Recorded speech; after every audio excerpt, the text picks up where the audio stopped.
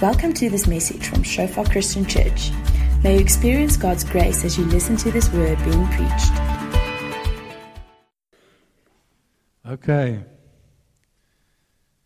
So we're busy with a series on the book of Colossians, and I hope you've been enjoying it so far. Anyone been enjoying it so far? Good. It's interesting that Paul writes, and I mentioned this a few times before, that Paul writes to a church who's clearly a very committed and devoted Christian community. Yes, there are certain threats to their community, but they clearly already saved and so on. And if you read through the book of Colossians, it's interesting how it covers the basics, And so often we think, no, I'm past the milk. I want meat, But often we as Christians, one of the things that Colossians teaches us is that we must always come back to the stuff that we consider basics. It's so easy to think, okay, I've got that. But the reality is, if we've got it, if we really had it, it would show more clearly in our lives. So often we're like, when you go to the mall and you sort of pay for your parking ticket and you put your coin in and it gets stuck. And you have to hammer the machine. And eventually the coin drops. That's where the saying comes from, the penny drops. So often we've put in the coin, but the penny hasn't dropped yet. Okay? We know it. It's sort of in the slot, but it hasn't really dropped and settled in our hearts and lives again. So I'm just going to read for us from, you can put it up on the screen, Colossians 1, verse 19 to 23. And it says, for in him, that's in Jesus Christ, all the fullness of God was pleased to dwell, and through him to reconcile to himself all things, whether on earth or in heaven, making peace by the blood of his cross. And you, who once were alienated and hostile in mind, doing evil deeds, he has now reconciled in his body of flesh by his death, in order to present you holy and blameless and above reproach before him. If indeed you continue in the faith, stable and steadfast, not shifting from the hope of the gospel that you heard, which has been proclaimed in all creation under heaven, and of which I, Paul, became a minister. And Lord, we just come before you again today, and we thank you for your word, and we thank you, Lord, that we are always pleasantly surprised when we stand still around your word, pleasantly surprised that there's so much more to it, that it's so much richer and so much more nourishing than we realized. And we pray, Lord, that this morning again you will nourish us through your word. We pray, Holy Spirit, that you'll minister it to our hearts. We pray, Lord, that the penny will drop. That this will not just be truth in our heads, but it will be truth that drops down into our hearts and manifests in our lives. In Jesus' name, amen.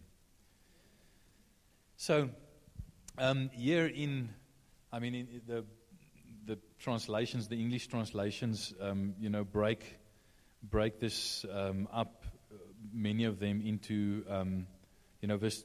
I'm going to be focusing on verse 21 to 23. Break it. The English translations often break it up into multiple sentences, but as Paul often does in the Greek, it's just one sentence, one long sentence. And it's interesting that in one sentence he can tell us so much. And I just want to give you a little Bible study tip. When you're reading the Bible, when you're reading a portion, say you've taken a portion like this and you're studying it in your personal devotions. One of the things that you need to do to read it well, to understand it well, and to receive everything that God has for you in it, is to ask yourself a question that I always ask myself when I'm studying a scripture to preach on it. And that question is very simple. It's this: what is the one thing in this text that all the other things are about? Okay? So what is this text about? What is the main topic or theme in the text? So always ask yourself the question. It's a very simple question, but it's actually a very powerful question. What is the one thing that all the other things are about? Okay? So I want you to just turn in groups of 2 or 3 to one another and quickly discuss in verse 21 to 23. What is the one thing that all the other things are about? What is the theme or the topic of this passage? What do you think? Just take a minute or so, a minute or two, and quickly discuss that. See what you come up with. Okay. Anyone have an answer? If you had to summarize it, if you had to put the topic into one word, what word would you choose? Jesus.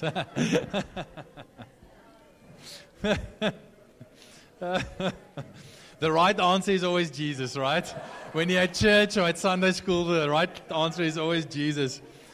It's like the little boy at kids' church who said, when the teacher held up a picture and asked, "What's this?" He said, "Teacher, I know the right answer is Jesus, but that looks a lot like a squirrel to me."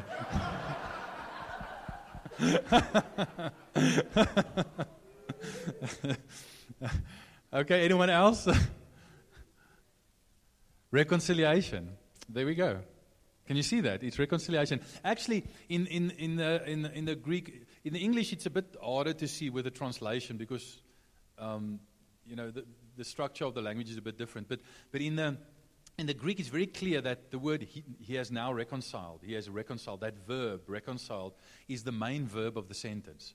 Usually a sentence has a main verb and then supporting verbs. And it's very clear in the Greek that that's the main verb. That's the main theme.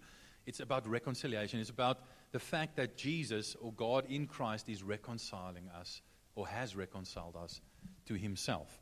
So, if you can just go back to verse 21 to 23, the first part, verse 21, is all about the need for reconciliation. We were alienated. There's a need for reconciliation. There was a need for reconciliation. The first part of verse 22 is all about how, the means of reconciliation, how he has reconciled us. The second part is, it says, in order to present you holy and blameless and above reproach before him. That was the purpose for reconciliation. Why does he reconcile us? In order to do what? In order to present us to himself, to make us presentable to himself. The first part of verse 23 says, if indeed you continue in the faith. In other words, the conditions for reconciliation. Okay? And then the last part of verse 23, it talks about the gospel you heard that has been proclaimed and of which I become a minister. It's basically talking about the spread of that reconciliation throughout the world. So the main theme you can see is about reconciliation. It's the one thing that all the other things are about. Is this going to help you in your Bible study? You see, the thing is, in this church we believe that it's not my job to just tell you what the Bible means. It's not my job to read the Bible, understand it, and just explain it to you, and you just sit back and receive. You have the responsibility and the privilege, the duty and the delight to study Scripture for yourself. I don't want you to just be dependent on me or on whoever's preaching to be able to understand the Bible. I want to help you to understand Scripture for yourself. So in other words, we don't just want to tell you what Scripture says, but we want to teach you how to study Scripture so that you can determine for yourself what Scripture says. Because God is speaking to you through Scripture. And whatever I do when I study Scripture and preach about it, you can do as well. So let's look at reconciliation. Firstly, Paul starts with the need for reconciliation. And he started by reminding the Colossian Christians that they had a need for reconciliation. And if you just go back to verse 21, he mentions it in quite strong language. He says, and you who once were alienated and hostile in mind, doing evil deeds, he has now reconciled. Okay? You once were alienated, hostile in mind, doing evil deeds. And notice that there are three aspects to the problem which causes the need for reconciliation. The first is a relational aspect. You were alienated. You were alienated. Now, the word alienated means that relationship had been ended, had been broken off, had been severed, and there was no more active right relationship. There was no more fellowship. There was no more interaction and intimacy. but relationship had been broken. If a couple is alienated, or if a child is alienated from her parents, it means that relationship has been cut off. Relationship has ceased. All meaningful and intimate relationship has ceased. And it says that was our situation with God. In fact, everyone starts there. In wrong relationship with God, having been alienated from God. And then he goes on and he says, so firstly he mentions a relational part of the problem, but then he says, there's also a mental part of the problem. You are hostile in mind. You are enemies in your mind. Now,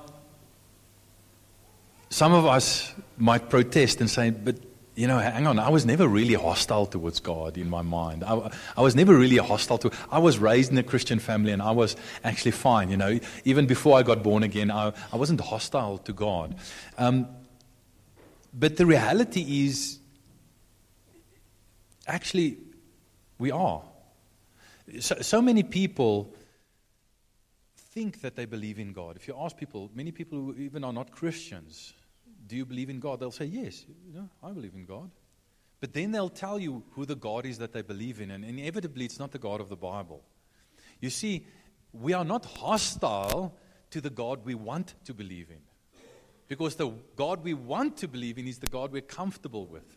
The God that we've made up in our minds, created in our minds, that, I was thinking this morning about, there was this one European philosopher, I can't even remember who it was, I think it might have been Voltaire or one of those guys, and but I remember he was he wasn't a holy guy, he wasn't a moral guy, he wasn't a good guy, his life was contrary to the Word of God. And he was lying on his deathbed, and someone asked him, but aren't you afraid to die? And aren't you afraid that when you stand before the judgment seat of God, that God's going to hold you accountable? And he said, no. If there is a God, I don't believe in God, but if there is a God, He'll forgive me because that's His job. and really, that's what so many people think. If there is a God, it's His job to forgive. So that God who we think should just tolerate everything and just sweep everything under the rug and just not judge evil, we're not hostile to that God. And to some extent, before we get saved, all of us have such a God in our minds to whom we are not hostile. But the true God, the God of the Bible, actually we are hostile to. In our minds. So there's a relational problem, alienation, which leads to a mental problem, hostility in our minds, which leads to a behavioral problem, thirdly, doing evil deeds. Because our relationship with God was wrong, and because in our minds we were actually hostile towards God, and we wanted to determine for ourselves what's right and wrong. We often can blame Adam and Eve and say, no, if I were in the Garden of Eden, I wouldn't have eaten of the fruit of the tree of the knowledge of good and evil. But actually, every day we do. Because we want to determine for ourselves what's good and evil, what's right and wrong, and not depend on God. And then we want to act in line with that. So there's a relational problem that leads to a mental problem of hostility to God that leads to a behavioral problem of doing evil deeds. And that affects not just God negatively, but us negatively, and the people around us negatively. And I just want you to see, Paul says it in one verse, and he says it very succinctly. But how intense, according to Paul, the problem is. And we often see only the behavioral part. We think of only doing evil deeds as being sinful, and it is. But we often forget the internal hostility and the relational alienation, and forget that is also sin, and that is also wrong. That is actually the cause of the problem. And we tend to, especially in this modern era in which we live, where actually sin is not popular. Actually, I need to explain myself, because that's not entirely true. It's not popular to talk about sin. It's still popular to commit sin. Okay? It's always been popular to commit sin. But it's not popular to talk about sin, and we sort of water down sin, But here's the problem. And I really want you to get this. If we make light of our sin, we also make light of our salvation. If we underestimate our sin, then we will inevitably end up underestimating God's salvation, by which He saved us from our sin, and the Savior through whom He saved us from that sin. The only way you can truly appreciate your Savior and your salvation is if you appreciate your sin. And that's why Paul doesn't water it down. He says it as it is, straight, offensive as it might be to us. He says this is the problem, and it's a serious problem. Appreciate the problem, and you'll be able to appreciate the solution. It's not clear in the English, but Paul uses sort of a roundabout way of talking about it. He says, you were in being alienated from God. It's not just something that you experience from time to time. It was a state of being. Your very nature was that in your being you were alienated from God. You were hostile in your minds. You were evil in your deeds towards God. So it's a continual state of alienation that God saves us from. Okay, and then he goes on and he talks about not just the need for reconciliation, but the means of reconciliation. And the language that he uses is Old Testament sacrificial language. If you look in verse 22, he now reconciled in the body of his flesh by his death. In the previous verse, he talks about the blood of the cross. It's sacrificial language that he uses. The language of Leviticus and Deuteronomy, the language of animal sacrifices that had to be made in order to atone for sin. And what he's saying is that there's a debt that our alienation, our hostility, and our evil deeds incurs towards God. And that debt can only be paid with blood, only be paid with sacrifice. And what it was in the Old Testament, the Israelites, when they had to be perfect before God, and if they weren't, then something that was a sacrifice that could take their place, that could represent them, had to be killed in their place, sacrificed in their place. Now, I want you to notice here, it says alienated, and the opposite of alienated is reconciled. Alienated, hostile in mind, doing evil deeds, but then that's the problem. But when he talks about solution, he only mentions the solution to being alienated. He says he has now reconciled. He doesn't mention the opposite of being hostile in mind or the opposite of doing evil deeds. Why? That tells us that the root of our problem is wrong relationship with God. The mental problem and the behavioral problem flow out of the relational problem. And if God solves the relational problem, then the mental problem and the behavioral problem will be solved as well. If you solve the root of the problem, then the branches and the fruit will change as well. And that's why Jesus came to restore us to right relationship. Because when we're brought into right relationship with God, then the other things fall into place. And this is an extremely important principle in our lives that we can never violate. Unless God occupies the right place in your life, everything else will be out of place. But once God is brought into the right place in your life, everything else falls into place. Even when things go wrong, when God is in the right place, and when you're in right relationship with God, then everything else falls into place. But this also tells us, it says he has now reconciled in the body of flesh by his death. It tells us that because we who have bodies, later on in Colossians it talks about angels. An angel couldn't die for us because angels didn't sin in the body. We sinned in the body. So someone had to come in the flesh to die for us. And that's what God did. And Christianity is the only religion in which the God of that religion became human fully human, and died on behalf of those humans in the flesh, as a human, to pay for the sins committed in the flesh as humans. That's what Jesus did for us. He was given a physical body so that he could sacrifice it. But it also tells us how serious the problem is. You always know how serious a crime is by the punishment for the crime, or by the debt that needs to be paid. You know, if you stole something small, then you have to pay back a small debt. But if you stole something big, then you have to pay back a big debt. Well, what's the payment? The death of the Son of God, the greatest payment ever made. And that tells us how serious the problem is as well.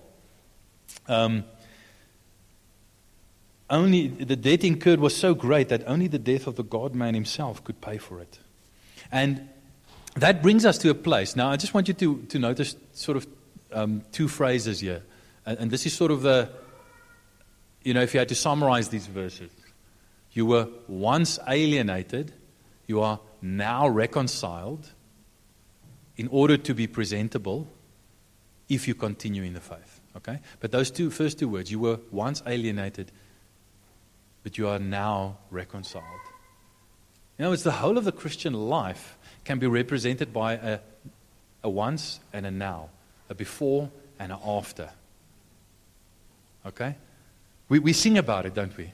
I'm going to ask Nikki to come forward, and she'd agree to share a bit of a testimony with us. Come forward, Nikki. But we sing about it, don't we?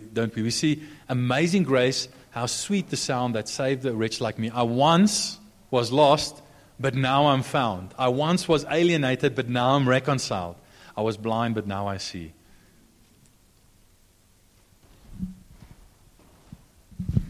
Hi, everybody. So my name is Nikki. Sorry, Hennie. So I didn't grow up in a very religious home or anything like that. And I was basically very much left to myself. My parents were like really busy people. They were always working. And we didn't have a very close family unit. My parents were working a lot, and so I was very much left to kind of raise myself. And I didn't know. I knew that there was a God, but I used to spend a lot of time on my grand's farm in Cullinan, and there I had these terrible nightmares. And I knew that there were these sort of evil things following me around. Like I knew as a child that there was a spiritual realm. Let me put it that way. So in my logical kind of childlike understanding, I knew if there was this darkness, there must be the opposite. There must be something to counter this evil that I was experiencing. And I went to church with neighbors who were Christians, who were reborn Christians, because my parents were not churchgoers. Only later did my dad actually start going to church. And when I went to them, and I went to my parents and I said, "Look, what are we?" My mom kind of said, "No, we kind of Catholic," and because she has a Catholic background, and I just knew that wasn't. Sorry, no offense, but I knew that wasn't what I was looking for. And then my dad kind of said, "No, we're kind of nothing." So I was like, "Okay, well, whatever." Okay, I'll have to figure this out myself then, obviously. So anyway, the Lord was there all the time, though. I mean, so I went with my neighbors to church, and I saw books about the blood and the cross. And when I must have been about 11 or 12, and I knew when I saw these books and it spoke about the blood of Christ and the cross, I knew that was what I was looking for. I knew that was the answer, and even though nobody had told me, I knew that was the answer, because I knew whatever I needed was something that had to have power. It had to, it had to be powerful. Otherwise, what's the point? You know what I mean? Anyway, so long story short, I had a very lonely upbringing, not many friends. I didn't fit in anywhere because the boys thought I was too much like a tomboy, and the girls thought I was too much like a tomboy. So I was kind of always in between this kind of nowhere land. relationally speaking. And so I kind of never fitted into either camp. I was very much like a tomboy growing up. And later that kind of developed, and the enemy came into my life and started, in high school, started to convince me and lead me into a gay lifestyle. He kind of came to me and said, "No, Nikki, this is what you are." And he sent people to, affirm that, like other gay women, and saying, "Listen, Nikki, you're actually gay, and why don't you just accept it?" And so I started veering more and more into that lifestyle, and with it, I had friends who were worldly, and we started in the whole rave culture in Joburg.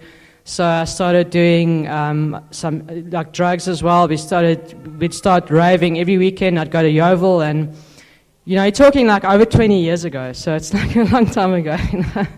And we'd smoke dope, and then started with LSD, and then eventually ecstasy, and some those kind of hard drugs. And but at this time, I was also very, very broken. Like I was trying to fill the void in me with drugs and music, raving, that whole thing, and women as well, like going into that whole lifestyle. And but God was always there. My gran used to come visit, and she was saved. She was like just a very blessed woman, my dad's mom. And every time she came to visit, she would speak directly into my life. And she eventually, one day she came to me, I was about 15, she came to me and she gave me a Bible. Well, this was before everything happened, but she gave me a Bible and she said, "Nikki, I hope one day you read this and it changes your life." And I was like, I don't want that. I was a teenager. I thought God was like a party pooper, So just to spoil my fun. It's like, no, I just want to party, So, and then at the same time, I actually felt the Lord come into my room as well that same day, and I felt His presence in my room saying, "Nikki," and I heard Him like an internal audible voice saying, "Nikki, follow me."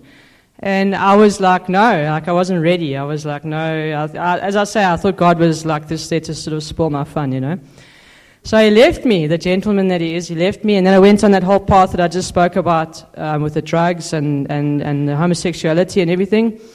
And God was always there, though. I had people. My dad was praying for me, and my gran was praying for me. And I started feeling eventually very, very convicted about my lifestyle. And I started making friends with Christians because I was at Wits Tech before it became UJ. I was studying art, and God sent Christians. Like I watched them from a distance, but eventually, the more convicted and the more ready I was for salvation, the closer I started drawing to them. And they never judged me. They knew my lifestyle. They never judged me. They just loved me, and they were praying for me. And as the relationship grew, I could ask more and more pertinent questions, like, what does the Bible say about this? Because I knew in my own conscience, I knew in myself that I couldn't be living the lifestyle that I was and serve Christ. I knew that it was, I'm very black or white. It's like I knew it was either this or it's Jesus, but you can't have both. And so I eventually, I went to church with another friend of mine. Actually, was also praying for me. Who'd invite me every single weekend, and I'd always say no. Every week she'd invite me to church, and I would just say no. And eventually one day I said, "Yes, okay, I'll go with you." And when I walked in there was a man preaching about Jesus being the well of living water. And I used to shave my hair. I mean, I looked like, my husband says, a concentration camp kid, Very short hair, and I was skinny, and I looked very much like a boy because that's what I thought I was. So I gave an altar call, and I went forward, and I just gave my life over. But there, I just started crying, and I felt an absolute physical weight lift off my shoulders that day. While I stood there, I totally gave my life over to Christ, and I just felt a weight lift off my shoulders. And from that day on, he started to radically change my life. A friend of mine came and he said to me, Nikki, the Lord has actually physically changed your face. He really started to totally turn my life around, because I knew I wanted to be married and have a family, but I didn't know how to bridge the gap between what I was and all of this brokenness and everything else to there. I knew that I wanted, but I didn't know how to bridge the gap. And then Jesus came and he bridged that gap. And he said, okay, Nikki, I used to drive home tripping. My car was, I felt like my car was stationary and the road was like a conveyor belt. So the fact that I didn't die in a car accident is an absolute miracle. And after I got, and one day I was driving home like that, and I was crying out to God in my heart. I was saying, Lord, I just want another chance. I want a new, to start again. I knew I'd made a mess, but I wanted it to start again. And while I was driving, and after I got saved, the Lord came to me and he said, here we go, Nikki. Here's your clean slate. Now, you can, like a reset, you can start again. Now, here's your clean slate. And he came and he totally changed my life around. He started an internal healing. He started to change my relationships. I lost a lot of friends, but he also started to realign my relationships and how I relate to the sexes. My relationship with my parents, he just did a total work. And it wasn't me. It was impossible. I couldn't do it, I just couldn't do it. And and then today that was now over 25 years ago. I got baptized, spirit-filled and all that, and then I've been married now 26 years. I've got 3 almost grown children. It's all God, I promise you. It is. I could never have done that. So that's it in a nutshell.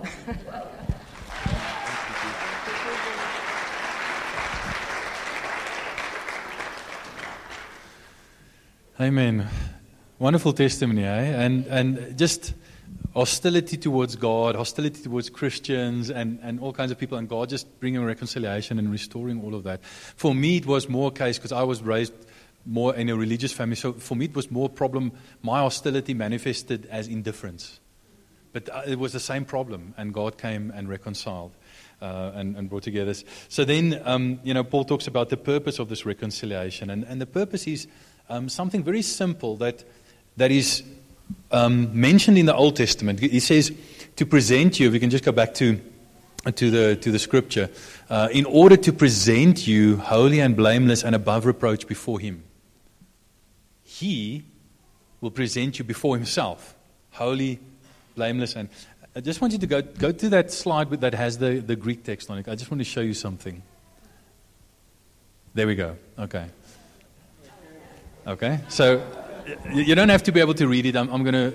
So it says hagios, which means holy. Kai, that's the word and. Amomus, kai, anankletus. Okay. Now what I want you to see here is that they all 3 start with an alpha. So what's Paul doing here? He's doing alliteration. Okay, so don't give me trouble again when I do alliteration. Paul does it as well, okay? You guys always laugh at me when I do alliteration. Paul also does it, okay? I'm being biblical. I just wanted to show you that. But these words, when you go and look them up, you'll find them all over the Old Testament to talk about, holy, blameless, above reproach. You'll find them in 2 ways. You'll find them in scriptures that require us to be that way. And you have all these clean laws and all the moral laws, all the ethical laws, all the clean laws, You could only present yourself before God at the temple in His presence for fellowship with Him, for interaction with Him, if you were holy, if you were separated from the world and the things of the world. If you were clean, if you were blameless, if you were above reproach. It included all kinds of stuff, not just you shall not commit murder or you shall not steal or all those moral laws, but also stuff like you must eat the right food. You're not allowed to eat pork or shellfish. Okay? Not you mustn't be selfish, but I mean you mustn't be selfish, but you mustn't eat shellfish, okay? Okay? But not even you may not even come into God's presence wearing the wrong clothes. You may not mix like, all kinds of different stuff. All kinds of different, wool and leather and all that kind of stuff. You're not allowed to mix your clothes. You're not allowed to have contact with, dead people or with graves or with unclean people. If someone is unclean and they touch you, then you become unclean, and you could no longer be presented before God. And if there was something wrong with you physically, if you had a club foot, or if you were a dwarf, or if you were a eunuch, or anything physically wrong with you, then you were also not presentable to God. Or if you had any kind of skin problem, the whole point of it is that the list was so long and so impossible to consistently live by, that God was using those clean laws and all that kind of stuff as a picture of how we become unclean spiritually. And the point is that in your normal interaction and in your normal living in a sinful world, inevitably you will become unclean and unpresentable to God. That's the whole point. And you need to be made presentable, reconciled to God, and made presentable. Now, we don't even need the Old Testament to tell us this. Our common sense tells us this. I mean, look around yourself, you'll see that people are dressed. Because we know that in order to make ourselves presentable in public to other people, we have to dress, okay? Okay? But not only that, we need to dress appropriately. We need to be clean. Why do we want to be clean? Because we don't want to smell bad. We want to be presentable to the people around us. Why do we brush our teeth? It's because, when I pray for you or something, I don't want you to be slain in the spirit because of my bad breath. I don't want you to fall over because of my bad breath. I want to be presentable to you. When you're going through your teenage years, way back when I was a teenager and they didn't have all these miracle drugs for acne and stuff. When you had like acne and bad skin, you looked in the mirror and you decided who you were actually going to see today. Right? Because if I have too many, blemishes, then there are certain people I don't want to see. And I don't want them to see me, So even in the natural, we do this. We make ourselves presentable to the people that we want to be presented to. The problem is because often we're hostile in mind towards God, we don't even consider being presentable to Him. But we need to be made presentable to God, to be holy, separated from the world and from sin, and separated unto God. We need to be blameless. We need to be faultless. We need to have no defect, spiritually speaking. We need to be above reproach, above accusation. No accusation must be brought against us. And either we are that, and no one can consistently be that. Or, in the Old Testament it says you need to present a sacrifice that is that in your place. And then your uncleanness, your unacceptableness, your unpresentableness, your sinfulness is given to the sacrifice, and its holiness, its blamelessness, its perfection is given to you. There's an exchange that happens.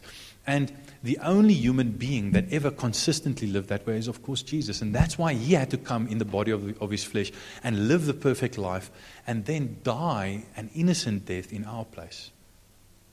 So that He became the sacrifice that was acceptable, that was holy, blameless, and above reproach. So that all of those things, His being holy, blameless, and above reproach, can be given to us so that we could be presented to God. Now, notice it says that, if you just go back to the scripture, in order to present you holy, blameless, and acceptable before Him, before Himself. God presents. Either you're going to present yourself before God, in which case you're not going to be good enough, or you can allow Jesus to present you before God, in which case you can be holy, blameless, and acceptable. It's the difference between standing and carrying your own weight and sitting and having your weight carried by another. Then he goes on and he says, if indeed, so here's the condition of the reconciliation, if indeed you continue in the faith, stable and steadfast, not shifting from the hope of the gospel that you heard. So, the condition for reconciliation is that we must continue in the faith. In verse 20, it talks about, in Christ, God is reconciling everything to himself. Not just us, but everything. And many people have sort of wrongly used that verse to say, from the 3rd century, to say, no, God's actually going to save everyone and everything. The blood of Jesus and the salvation of God is so powerful that, God will empty hell. And even sinners who went to hell will be taken out of hell and be saved. The devil himself will be saved by God.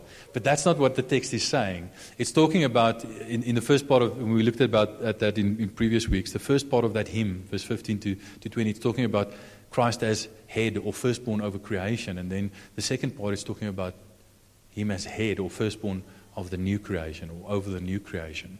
In other words, everything that is part of the new creation will be reconciled to God. Okay? But here he clearly says that there are conditions.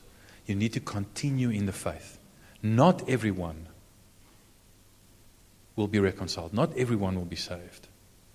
You need to continue in the faith. And he mentions two positive aspects. He says, continue in the faith, stable and steadfast. And those words are construction words. Stable means having been established on the foundation that is laid. In other words, he lays the foundation, and we need to be established on that foundation. And then steadfast means built in a sturdy way.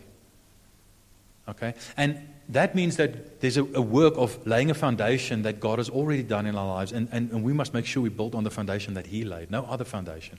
And then there's a continuing work of being built strong. We as living stones are being built up, a dwelling for God. And we must make sure that we allow him to build us and build us strong so we stand steadfast in the faith. And then he says, gives a negative one, not shifting from the hope of the gospel. You see, the danger is here, and this is probably the main danger being addressed in the book of Colossians. The main danger for us as Christians is that we can get in through faith in the gospel and then think that we can get on through something else.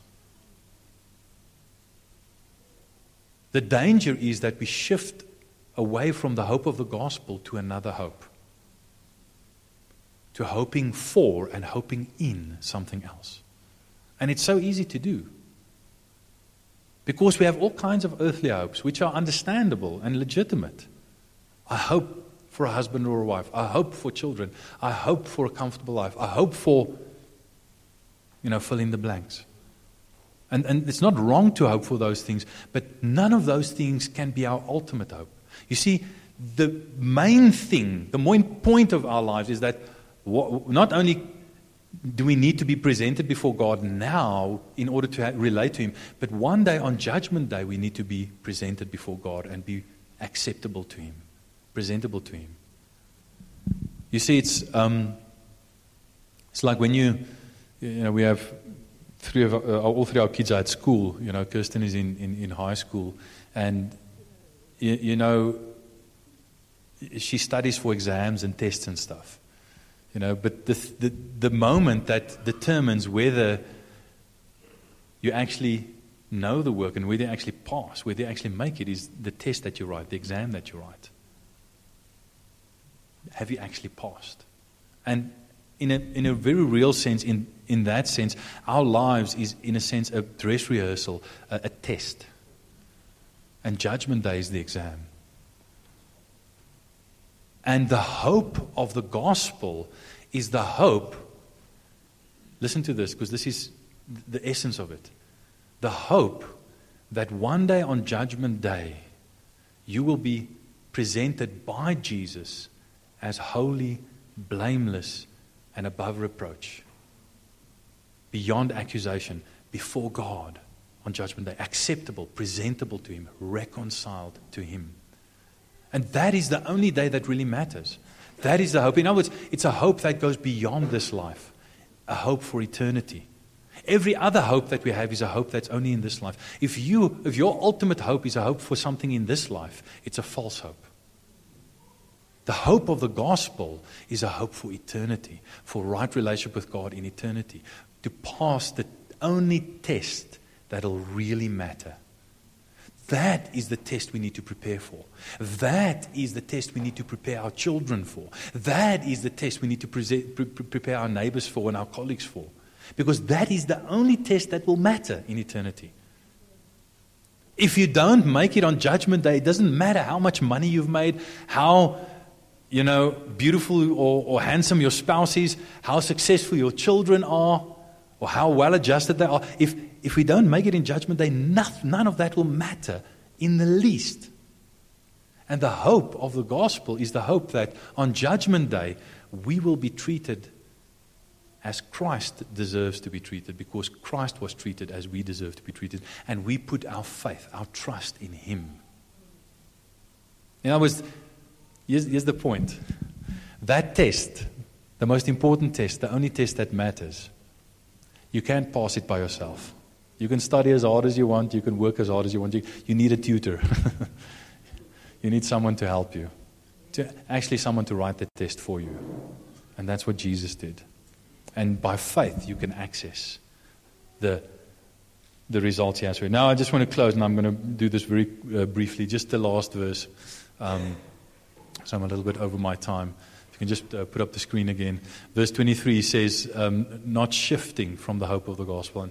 And I just want to encourage you, make up your mind that you're not going to shift from the hope of the gospel. You know that old song? I have decided to follow Jesus. I have decided to follow Jesus. I have decided to follow Jesus. No turning back. No turning back. The world, the cross before me, the world behind me. So we need to make up our minds and say, stable and steadfast in the faith. I'm going to continue following Jesus. I've made up my mind. But then just notice here in the last part of the verse, he talks about the hope of the gospel you've heard, which has been proclaimed in all creation under heaven, and of which I, Paul, have become a minister. Just notice 3 progressive steps in the spreading of the gospel. The gospel is a gospel that is heard. We first need to hear the gospel and become objects of reconciliation. But then we need to go a step further, and we need to proclaim the gospel and become agents of reconciliation. And then we need to follow in Paul's footsteps and say, I'm not just going to from time to time proclaim the gospel. I'm going to become a minister, a servant of the gospel, where everything that I do in my life is in service of the gospel. And you can do that. You can raise children as a servant of the gospel. You can work as an accountant or a teacher or an engineer as a servant of the gospel. You can do friendship as a servant of the gospel. There's nothing that you cannot do as a servant of the gospel. And that is what Paul is calling us into this progressive entering into this reconciliation that we've received. Being objects of reconciliation, we must now become agents of reconciliation and take the same reconciliation out into the world. Amen. Thanks for listening to this message from Shofar Joburg. May the grace you receive produce God's greatest glory and your greatest good. For more information and sermons, please visit our website at www.shofar.joburg.